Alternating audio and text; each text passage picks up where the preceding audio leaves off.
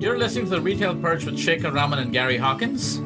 We're going to discuss industry challenges and opportunities in grocery retail, AI, current and upcoming trends, and so much more. Hey folks, welcome back to another exciting episode of the Retail Perch. Thanks for joining us every Monday on this podcast. It's been exciting sharing the stage here with Gary. Hi, Gary. Shekar, how are you doing today? Today, we have a really exciting guest with us, not a retailer, not a technology provider, but coming from the investment space. And I think we referred to that last week in the episode that we did.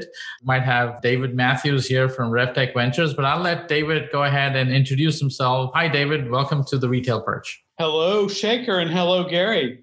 Thank you for having me join you. And I am not a presidential candidate, so nobody should have any anxiety whatsoever. Now.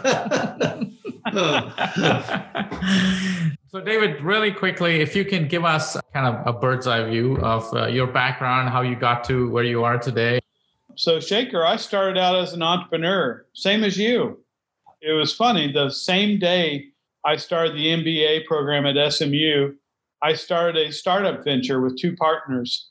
And lo and behold, it took off like a rocket ship. This company, it was a part-time while I was doing a full-time MBA, but it very quickly became full-time. I did meeting and event services for new products and brands, both technology and retail. The first $1 million customer of this company was JCPenney, who had just moved from New York to Dallas. Sorry for your region, Shekar, but it was good news for Dallas back then. Now, not so much so. JCPenney declared bankruptcy this year. But even as an entrepreneur, I really was operating more like a venture capitalist because I worked with two brothers. One was the operator, one was the marketer, and I was kind of the glue that held it all together and kept it from exploding. I helped recruit in talent, I helped build processes, I helped raise capital. And really that role as an entrepreneur, working with two entrepreneurs, what I realized during the course of that venture was I was basically a venture capitalist. So I graduated from that, sold my interest in that company, had a good outcome, and I became a venture capitalist. At the same time, my wife's family office were control investors in an arts and crafts chain called Michael's Arts and Crafts. And they were also control investors in a technology company called Sterling Commerce, which was an early e-commerce platform connecting suppliers with retailers. So I had a lot of connection into retail and technology through my own experience as an entrepreneur and through this family office. So as I became a full-on venture capitalist a few years later, a few years into it with some pattern matching, I realized everything I was doing that was working involved retail and technology. So around 2010 or 11, I just decided to focus completely and totally on retail tech as a category. So that's kind of a short story of how I got to where I am now with RevTech. We just did our 50th investment last week, by the way. So wow, congratulations. Congratulations. So you've been an entrepreneur pretty much all your life, right out of college. So David, you've probably seen, you've had your 50th investment. That obviously means that you have seen a lot more than 50 companies and then looked at more than 50 deals. At least 100 deals for every one we've invested in. Exactly, yeah. Exactly. So you've obviously seen an awful lot, and it'd be really interesting to see your perspective. I mean, obviously this year has been like no other year in many ways. So is there anything that stood out about this year with everything that's going on that was different from previous years? Oh, big time. Just looking at portfolio, I want you to imagine a quadrant, a grid with the four quadrants, and your x-axis going across here is online versus offline sales, and your y-axis up and down is essential versus non-essential, as deemed for who stayed open and who had to close.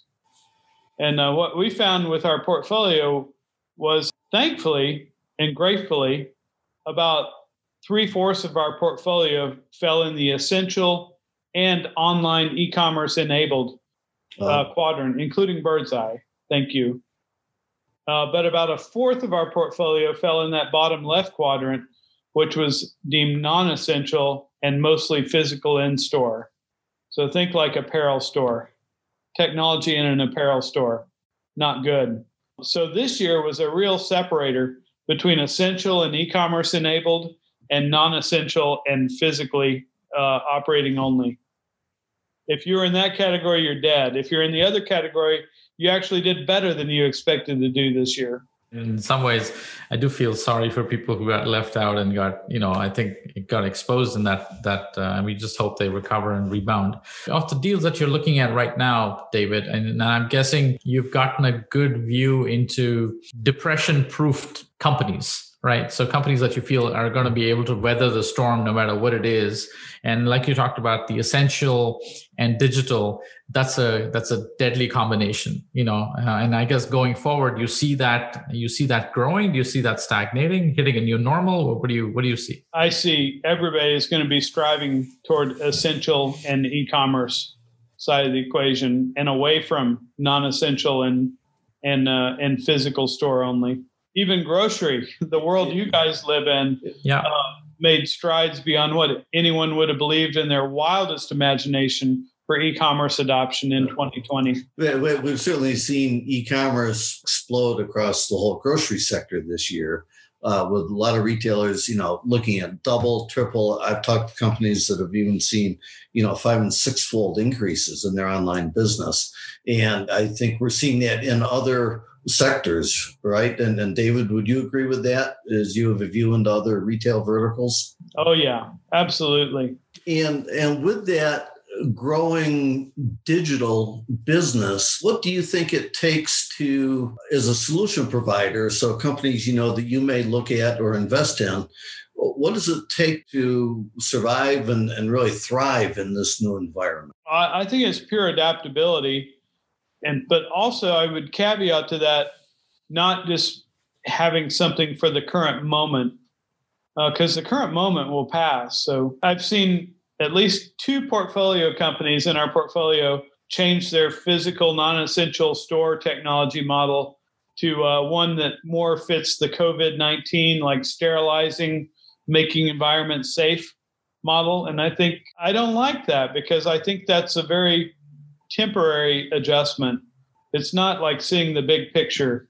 It's seeing the very, small momentary picture. I think it's important to adapt and adjust to current market reality. But by the way, market reality hadn't really changed. The path to more e-commerce and more toward automation and personalization has been a trend line for years. It just accelerated this year. It was already there and growing. It just accelerated. So what are some of the other exciting areas you're seeing of new innovation? What are some of the new things you're looking at and maybe considering? Yeah, I've thought about that, Gary, and I really boiled it down to 2 categories for us. One category is automation. Automation is a huge category.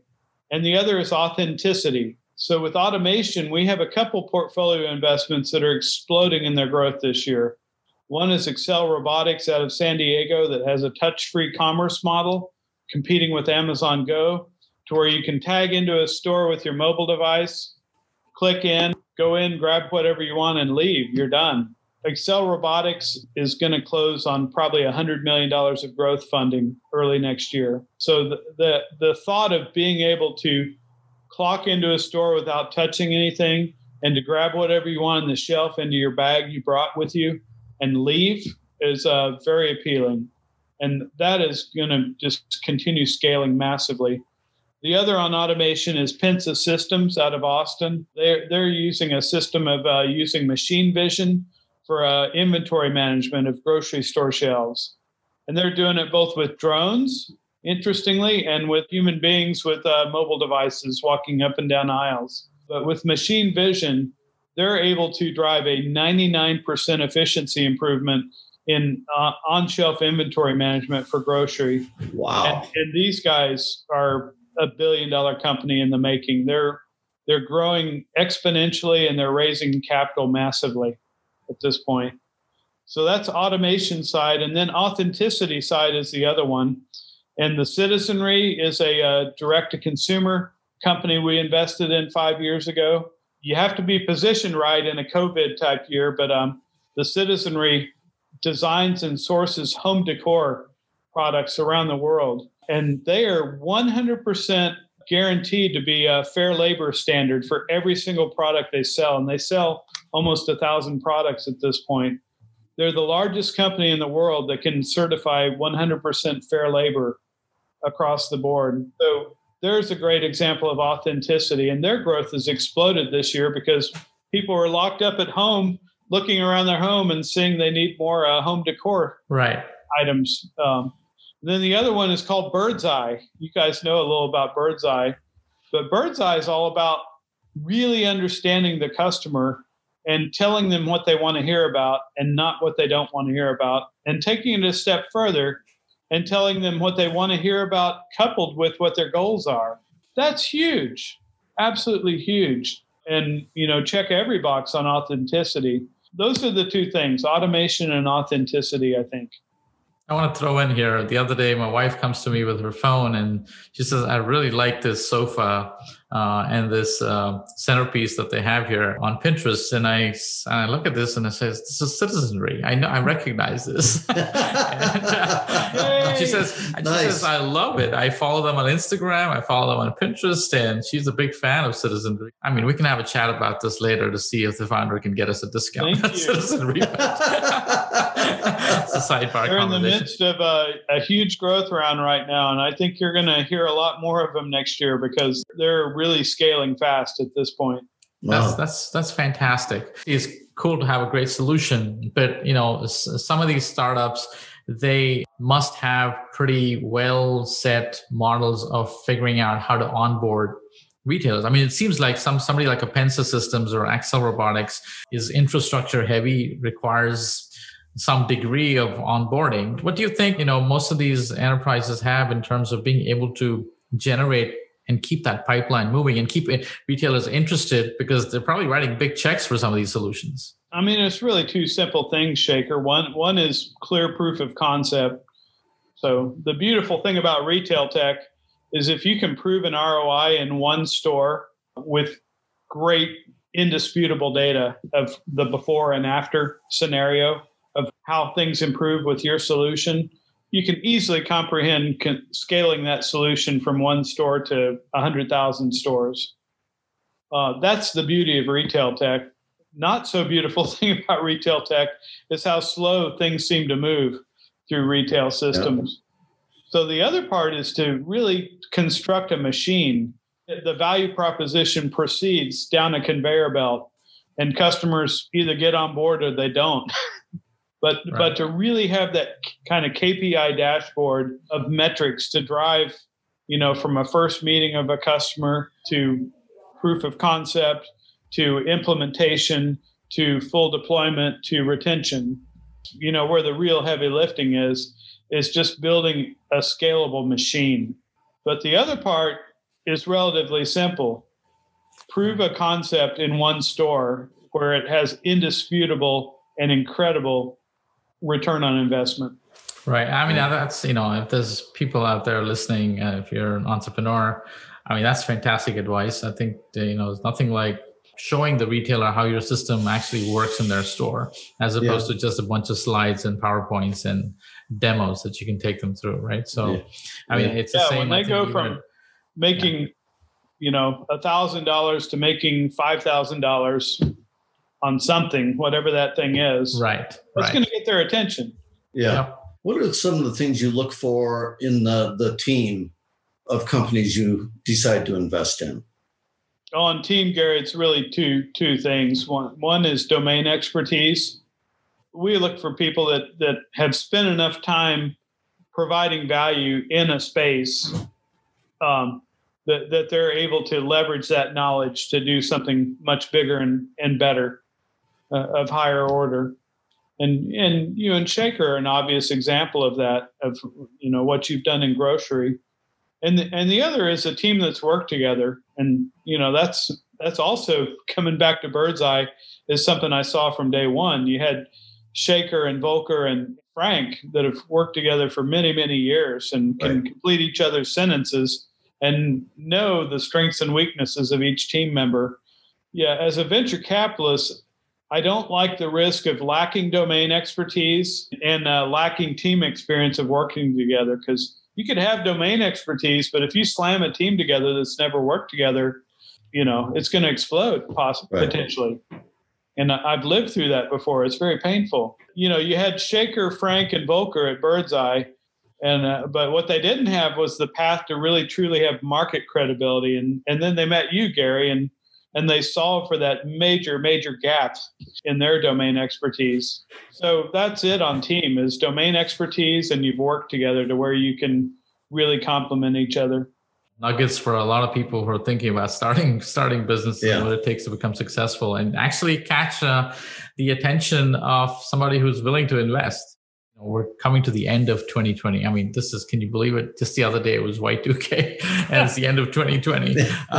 So from a technology perspective, if you had the Nostradamus hat on in 3-4 years, where do you see retail going? I mean, how do you think, what's going to change in the way we interact with stores? Well, I think the hard part of it has now finally been achieved, which is you can shop with a brand or a retailer, or maybe it's a brand that is a retailer. You can now finally shop somewhat seamlessly, whether you're online or physically in the store, in any mix of that. Those two things used to be totally separated. They finally have kind of congealed together to where you can have a pretty decent customer experience, whether you're shopping online or in the store or online while you're in the store. But I think the next step, Shekar, I think the next frontier is really looking not from the store to the transaction, but looking from the store back to the source of the product. So I think really having visibility in the supply chain is the next frontier of really knowing where that food came from that you're putting in your mouth, or really knowing the story of that pillow you just bought for your couch or that blanket you just bought.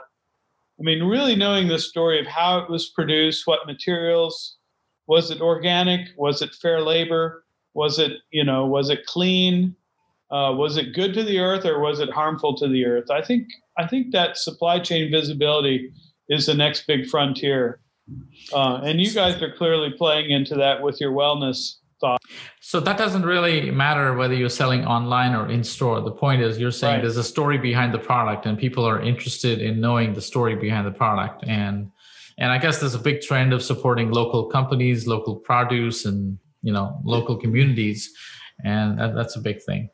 Where did this thing come from, and does it align with my values? I think that's the next big frontier. Yeah. Well, which plays to the authenticity sort of bucket of capabilities that you spoke about a few minutes ago. And it's really this complete transparency across the supply chain.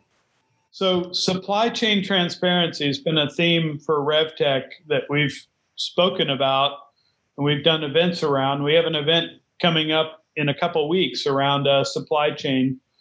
And so supply chain transparency has been an ideal we've thought about, but we've looked at 100 supply chain deals and none of them really spoke directly to transparency.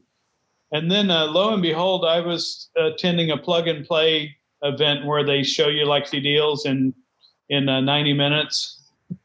And you just have this fire hose of deal flow coming in. But one of them was a supply chain transparency deal and utilizing blockchain, something you guys can relate to because you've thought about applications for blockchain in your work at Birdzi.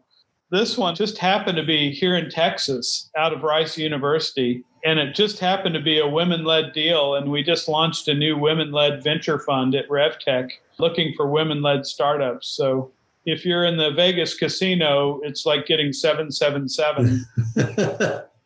All the stars aligned. All at once. But what they're doing is utilizing blockchain to take all these different standards in electricity or energy. You have the Green E standard in labor, trying to eliminate sweatshops around the world. You have fair labor standard. You have organic certified. You have all these standards. But the process of like confirming that product from the source of picking it off the vine to weighing it, to packaging it, to shipping it, and going through 2 or 3 distribution layers before it goes to the final grocery store where it's picked up by a consumer. Being able to verify that end-to-end transaction has been difficult to now. But what this company's done, they're called Topple, and they're out of Houston. They've devised a digital twin of any physical commodity, whether it's coffee bean or a diamond. They've invented this digital twin that will follow that physical, actual product, whether, again, coffee bean or diamond, from being picked out of the mine or off the vine, all the way to being consumed by the consumer. And it's really incredible. And they have two ways of going about it. One is a top-down with ecosystems that are more controlled, where the supply chain can push down through the system the implementation of this, or the more decentralized social aspect, where they push it out through social media and just getting people to adopt it out of aspirational goals. So very, very interesting technology. Wow, interesting. And I think it's $1 billion idea. We'll see if they can execute on it. So talking about executing on ideas, and you see, I know, like you said, for every deal you've invested in, you've probably seen 100 deals, if not more. What do you see as the difference between people who execute and who don't? When you're doing a startup and you're bringing a solution to the world that the world needs, pushing a wagon up a steep hill, there's so much friction against you bringing your idea to the world. And I think what I see with entrepreneurs that can execute is a combination of persistence and adaptation are the big ones. And I guess the third would be never taking the eye off the prize, which is, what does the end goal look like? What does this look like when you get there? Because only if you have that clarity of what the end vision is, can you connect the dots back to where you are at the present moment. Yeah. So I'd say it's that combination of just like being unstoppable, because the world's fighting against you every minute of every day. There's all friction from every point of people changing what they're doing now to adopting what you're going to bring that's going to make their life better. So it's that persistence, it's that adaptation to being able to see ways you need to change your course to get to the goal, and then never losing sight of the goal. Obviously, last 5-6 years, Amazon has stepped into the field here, David, and it's completely, let's put it this way, it's on top of mind for most retailers when they think about going to market and surviving and becoming successful. From your perspective, what do you see as some of the things that you think retailers have to do to kind of survive this invasion, if you will? Amazon Armageddon. Right. You ever read Malcolm Gladwell's piece about David and Goliath? I mean, I think that's a great example. I heard the story of David and Goliath from the Bible as a kid, and it's always framed like, here's this guy going up against a monster, and somehow, he's able to persevere against all the odds. But really, the way Malcolm Gladwell tells it is David had all the advantages, but he didn't play by the rules. He created the rules. And the rules were, don't wear the armor, don't carry the sword, be light, nimble, carry your slingshot, and have a good aim. and actually, David actually had the odds in his favor.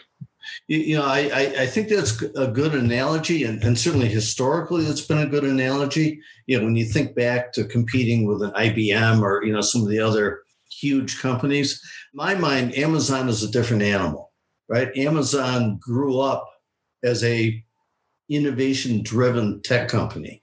They have been agile from day one, and you read, or from time to time, different things sort of come to light as to how that company operates, their management style, team size is limited to 2 pizzas or something. They've got a number of different things that sound like they're ingrained in their management structure to reinforce that nimbleness and that early thinking. So I think David and Goliath analogy is good, but I think Amazon is a different animal. I think I think number one, I think any enterprise that's purely motivated by fear is doomed to failure at some point because, it's only it saps your energy, then gives you energy. You can't constantly be looking over your shoulder. And I think like you said, David, I think you got to keep your eye on the price. You got to be persistent. And if you believe enough in that end price, you figure it out one way or the other. Well, I fully believe there's a million ways to beat Amazon.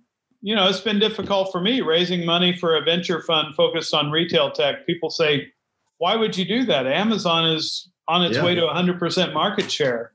I mean, you're an exercise in futility. Like, right. No, they're 5% market share. They're not 100%. Right. Yeah. Right. And they're 5% and they're leveling off, by the way. Right. Right. But, we were talking about the Citizenry a few minutes ago.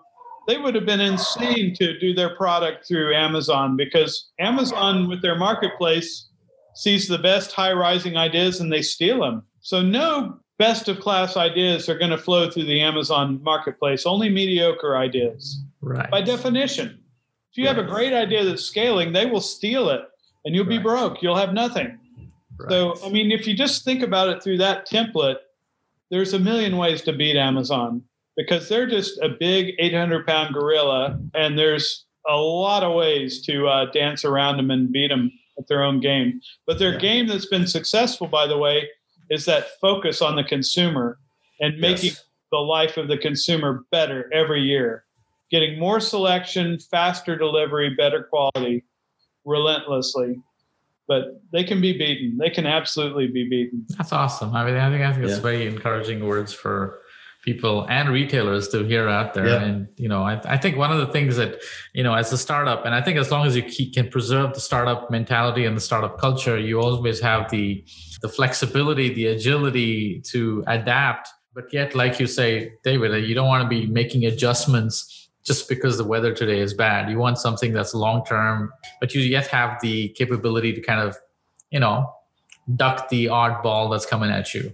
You don't want to be so static that you get hit by everything that comes along. Right.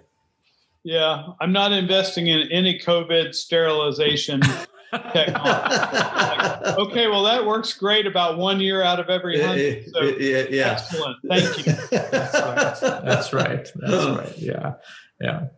And this has been so different, honestly, David, because we've been talking for the last 11 episodes focused around retail, technology. We've talked about loyalty, marketing, personalization, AI, a whole bunch of things, but getting a perspective which is completely different, which is, if you're an entrepreneur, if you're building ideas, taking it to market, this has been fantastic. So really appreciate your time here. But, any closing words here for advice for any up and coming entrepreneurs? My advice to entrepreneurs would be, think about with your idea, creating a beachhead. Think about who is that subset of the market, and it could be a very small subset. Who is that subset of the market that will die without your solution? And the way Birdzi went after the independent grocer and brought them technology and the path to digital is a great example of a beachhead. I mean, you guys are key to helping the independent grocer remain viable in the world of e-commerce. I'd advise that to every entrepreneur. I learned it from this book from Peter Thiel, one of the greatest VCs out there, in his book 0 to 1, is really find a beachhead where you can own the marketplace. Even if it's $1 million total addressable market, if you can go own it, that's something to own and build out from. That's big. Fantastic. Yeah. No, that's a great call out. No, I think that's great advice. That's fantastic. So I hope you'll come back again, and all the best to all those companies that you talked about, David. It seems extremely exciting, and congratulations to RevTech Ventures again. And Gary, anything to close this out? No, David, thanks for being with us. Great conversation, and we'll look forward to having you back again soon. Yeah. Great. And to all of you guys out there, thanks for listening, and we'll be back next week. Bye. All right. Make sure to join us every Monday and connect with us at The Retail Perch on Instagram and Facebook. And if you have any questions, feel free to email us at theretailperch@birdseye.com. Until next time, this is Shekar.